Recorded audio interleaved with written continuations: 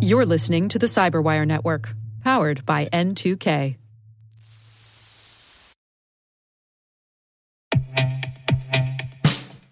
And now, a message from Cyberbit. Mastering cybersecurity is like mastering a sport.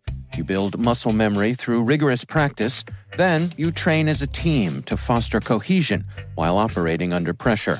Like athletes, cybersecurity professionals thrive on hands-on simulation.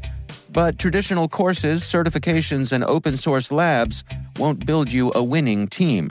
You need Cyberbit. Cyberbit offers a hyper-realistic simulation environment for your SOC, IR, and C-suite to refine your skills, all using the market-leading SIMs, EDRs, firewalls, and WAFs they use every day. Cyberbit is offering Cyberwire listeners a free live-fire exercise. Sign up your team now at cyberbit.com/cyberwire.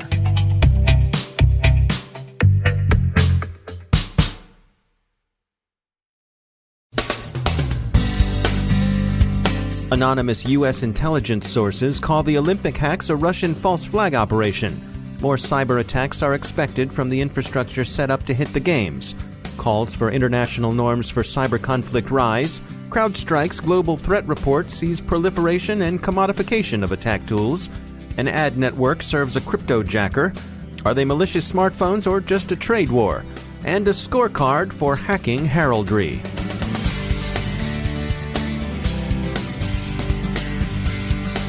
I'm Dave Bittner with your Cyberwire summary for Monday, February 26, 2018.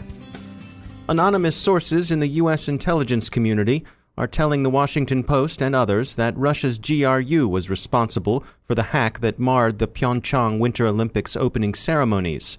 The U.S. sources also assert that it was a false flag operation intended to look like a North Korean hack. The GRU accomplished this through some code reuse, use of North Korean IP addresses, and some scattered Korean language cues. If this is indeed a false flag operation, two things are noteworthy. First, the imposture was pretty thin, because suspicion fell almost immediately on Russia, as private sector security firms commenting on the incident noted that it had the hallmarks of a Russian operation. Second, the GRU, Russia's military intelligence service, is well known as the lair of Fancy Bear. Fancy Bear, in apparent retaliation for anti-doping sanctions against the Russian team, had begun doxing the International Olympic Committee and individual non-Russian athletes late last year. For those interested in the probable organization charts, the GRU operators are believed to work in the agency's main Center for Special Technology. They are the same outfit generally denounced last week as responsible for last year's NotPetya pseudo-ransomware campaign. Observers think that those who hacked the Olympic Games sites also succeeded in establishing persistence in the victims' networks. They had gained access to a number of routers, and they are expected by many to use the infrastructure established for the Games in future attacks against other targets. The International Olympic Committee is reviewing Russia's behavior this week, with a view to possibly reinstating the country's national team as an official participant in the Olympics. The main issue is doping, but it's reasonable to expect the hacking may also figure in their deliberations. Olympic hacking, it's good to recall, goes back to Rio 2016, or even, if you count the bogus Ku Klux Klan leaflets the Soviet security organs printed and distributed to scare people away from Los Angeles in the pre-internet days of 1984. Pyeongchang, with its hacks and doping scandals, is now in the books, but tomorrow is another day. Russian athletes were permitted to compete as individuals under the non-flagged, non-anthemed collective called Olympic Athletes from Russia, or OAR. The OAR designation and restrictions didn't prevent the athletes formerly known as the Russian hockey team from belting out the Russian national anthem on the podium. So there, IOC. Nor, alas, did it completely inhibit doping. One of those popped for doping during the Games tempted fate by sporting a sweatshirt emblazoned in English with, "I don't do doping, I am the sport." We note that the shirt was in the Russian red, white, and blue, which colors the IOC wished the athletes formerly known as the Russian team to avoid. Those colors were okay for other teams, of course, France, Slovakia, the Czech Republic, Slovenia, the US, the Netherlands, and even the UK, albeit expressed with the crosses of St. George and St. Andrew, and so on. So, in our view, the IOC should expect more doxing. Sport hacking is vexing, particularly to fans, participants, and other interested parties, but of course many more serious varieties of state-sponsored cyber attack have become common. Sentiment in favor of some sort of international peaceful agreement in cyberspace grows, especially in the tech industry. There are calls for a truce to limit cyber conflict. Unfortunately, such treaties are unlikely to do much more than afford a background against which it might be possible to blame and shame. Given the notorious difficulties of attribution, even when state agents are as noisy and heedless of detection as Fancy Bear, even this hope may be a forlorn one. Another challenge to the limitation of cyber warfare is noted by CrowdStrike's 2018 Global Threat Report, issued this morning. Attack tools have become commoditized, and less capable states are gaining access to code that would have been beyond their ability to develop and deploy as recently as a few years ago. And the report notes commodity criminal tools are also being repurposed by states and redeployed as cyber weapons. There are strong economic and industrial policy forces working to exacerbate cyber tensions, if Chinese smartphone manufacturers are to be believed. Australia's Defense Department has joined its U.S. counterparts in banning Huawei and ZTE phones as security risks. Huawei sees the bans as moves in a larger trade war prompted by industry fears of the Chinese company's potential to dominate the market. Biology is more and more intersecting with the digital domain, with genomes being decoded, automation in drug development, disease surveillance, and food production and safety. But with these new capabilities come new risks. Randall Murch is research lead and professor of practice at Virginia Tech, and he's heading up an effort to understand the complex issues of cyber biosecurity. Cyber biosecurity is an emerging new discipline that really tries to bring together sort of the world of cyber and the world of bio, and that's broadly based, and then also with the security components. So we've actually crafted a definition, which is it's morphing as we talk, but very quickly it's developing understanding of the vulnerabilities to unwanted surveillance, intrusions, malicious and harmful activities, which can occur within or at the interfaces of commingled life sciences. That includes medicine, cyber physical and infrastructure systems. And what we're seeking to do is developing measures to prevent, protect, mitigate, investigate, and attribute those threats. So that's the explanation. Can you give us some real-world examples of where these things intersect and how it might affect us? First of all, the life sciences are heavily dependent on collection of large amounts of data that's basically IT-enabled, and that data is then exploited by advanced computational methods, increasingly AI, and some of that data is particularly sensitive when it relates to somebody's personal health, all the way down to their personal genomics. And so that data is moving around in the cloud, and that data is not secured. Two, might be if a company is building a new therapeutic or vaccine to something, an infectious disease or a chronic disease, and wants to maintain their competitive advantage because they've invested lots of money into this. They want to protect their investment. So the protection against theft of intellectual property would be another example. Another might be over in agriculture and food systems where drones are used for field disease surveillance and monitoring crops and so forth. Those drones obviously have communication links that are not secure. And if they are corrupted, the drone may not be as effective as it intended to be. Another is in the area of process control. So in biomanufacturing, on small scale, there are more humans in the loop with some IT-enabled support, such as the cyber-physical interfaces in fermentation, when you're growing up a microbe that's producing a product of interest. And as you scale up, and including in big biomanufacturing, there's less human intervention and more automation. You know, we hear these stories related to privacy with people getting their DNA tested, and then, you know, the DNA testing companies claiming the rights to your DNA, you know, things like that.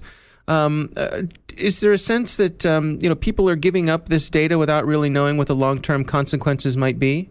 I think that is true. And also, it's one thing for a company to have a legal arrangement with you that they're going to you're going to provide the DNA and they're going to analyze the DNA and provide you some set of results that you're interested in. But also, then what happens to the DNA when they hold on to it is kind of where you were going with that. But if for example, you have a situation which is actually occurring now, where a company in, or let's say some kind of organization or entity in the U.S. outsources the analysis of DNA, whether it's from a electronic health records perspective or personal genomics perspective, they can actually use that, and they may be playing by different rules than we have with respect to what can be done with the DNA, or the information, and also how it's protected for privacy purposes.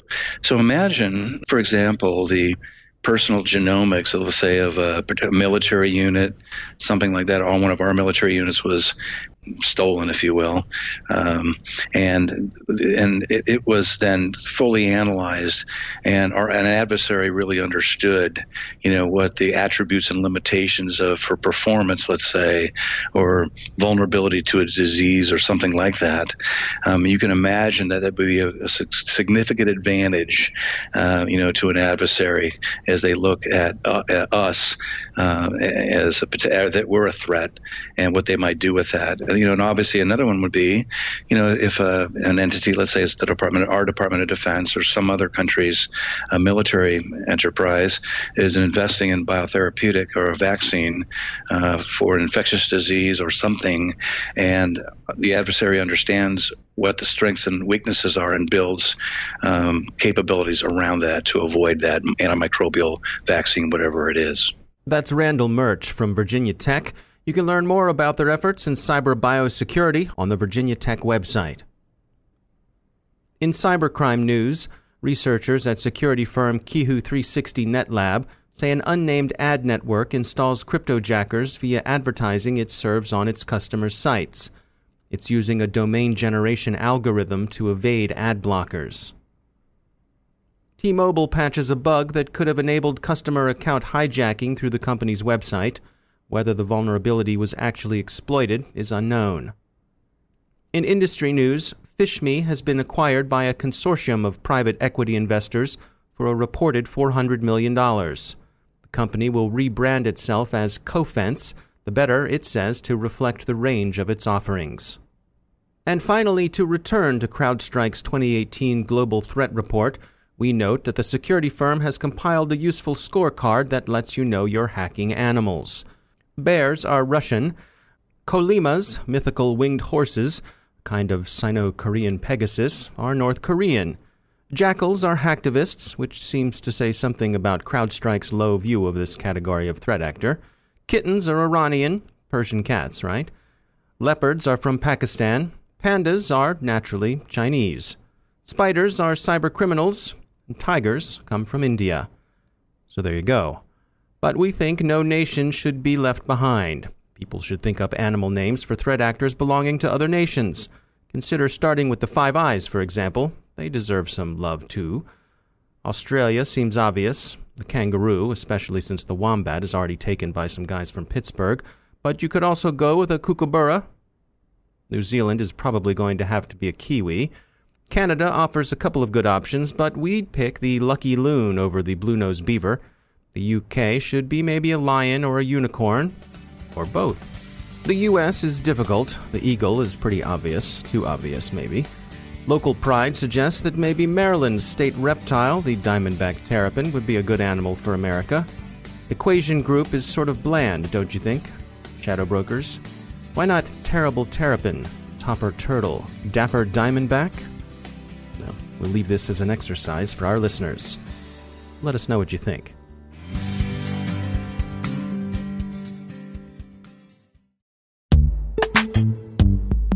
Every day, your IAM tech debt grows. Your multi-generational services struggle to work together. Building an identity fabric can fix this. It makes all your identity tooling stronger and allows you to connect any app to any service you want to use with zero coding, zero maintenance, and zero app downtime.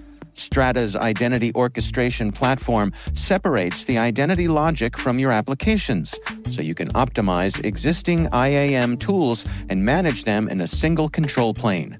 Now, every vendor, standard, and architecture work together. In short, building your identity fabric means you can secure your non-standard apps, keep your complex access policies, retire outdated IDPs, and modernize in record time. So build your fabric with Strata Identity and get rid of tech debt for good. Visit strata.io/cyberwire, share your identity priorities, and receive a pair of AirPods Pro. Offer valid for organizations over 5,000 employees. Connect today at strata.io/cyberwire.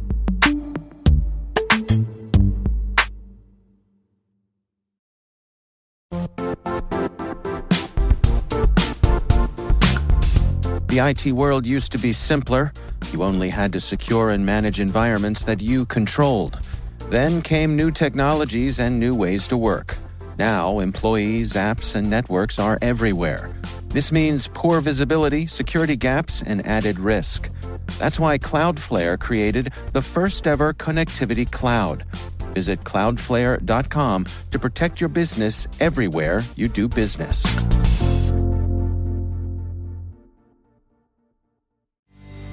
And joining me once again is Joe Carrigan. He's from the Johns Hopkins University Information Security Institute. Joe, good to have you back. It's good to be back, Dave.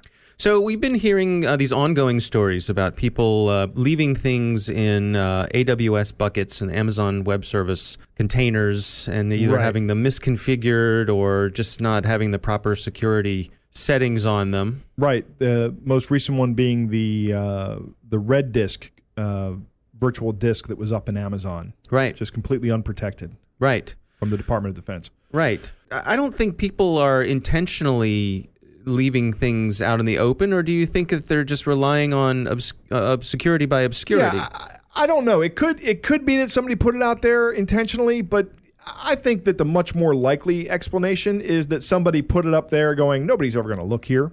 Somebody's going to look there. Wherever there is on the internet, somebody's looking.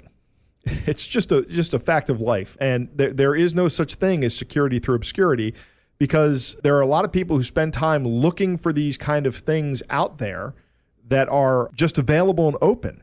Right. So if you have something out there that's available and open and you put something, as a matter of convenience up so you can get to it from another place without having to authenticate, you're not the only one doing that. Somebody else is going to do that. And they're doing it in an automated way, right? Sure, I mean, absolutely. There are tools manually out poking there. around. They're not manually poking around. There are tools out there that you can script these things that go out and look, and if they get a response from a web server or some Amazon site out there that says, hey, there's some interesting things here, then they'll go in and manually look around. Yeah, it also strikes me that how often this seems to be third parties, where it's a contractor or with someone who is trusted with the data, right, who sticks it somewhere, again, for convenience. And it's hard to know how you control that. There are controls in place for how you're supposed to handle classified information. Sure. So, well, classified information, yes. Right. And I believe this Red Disk leak falls under those guidelines. Yeah. So this is clearly somebody mishandling this, in my opinion. Are they being malicious? I couldn't say. In fact, if I had to guess, I'd say probably not. Right. What's that old saying? Never assign malice to something that could be explained with incompetence or laziness. Exactly. Yeah. That's exactly what I'm saying. So I guess the lesson here is, number one, don't assume that you can just stick something somewhere online and that no one will find it. Yep, because somebody will find it. Those days are over. Yep. But also, you need to, when you're configuring these things, you need to make sure, double check, have someone maybe watching your back. Right, lock them down, audit them. That's a good way to say it. Right, audit them. Excellent. Excellent advice as always. Joe Carrigan, thanks for joining us. My pleasure.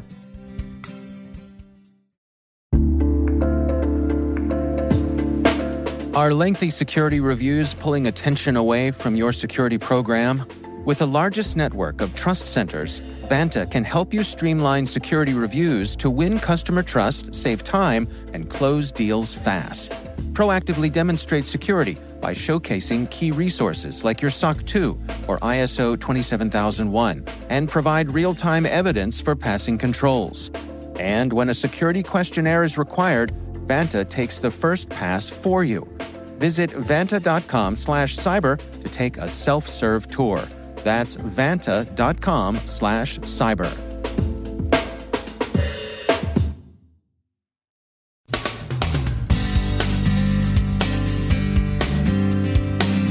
And that's the Cyberwire. For links to all of today's stories, check out our daily briefing at thecyberwire.com. And for professionals and cybersecurity leaders who want to stay abreast of this rapidly evolving field, sign up for Cyberwire Pro. It'll save you time and keep you informed. Listen for us on your Alexa smart speaker, too. The Cyberwire podcast is proudly produced in Maryland out of the startup studios of Data Tribe, where they're co-building the next generation of cybersecurity teams and technologies. Our amazing Cyberwire team is Elliot Peltzman, Puru Prakash, Stefan Vaziri, Kelsey Bond, Tim Nodar, Joe Kerrigan, Carol Terrio, Ben Yellen, Nick Valecki, Gina Johnson, Bennett Moe, Chris Russell, John Petrick, Jennifer Iben, Rick Howard, Peter Kilpie, and I'm Dave Bittner. Thanks for listening. We'll see you back here tomorrow.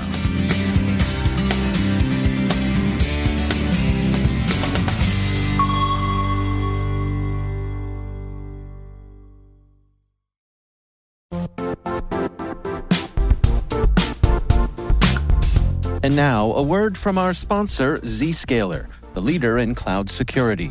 Cyber attackers are using AI in creative ways to compromise users and breach organizations. In a security landscape where you must fight AI with AI, the best AI protection comes from having the best data.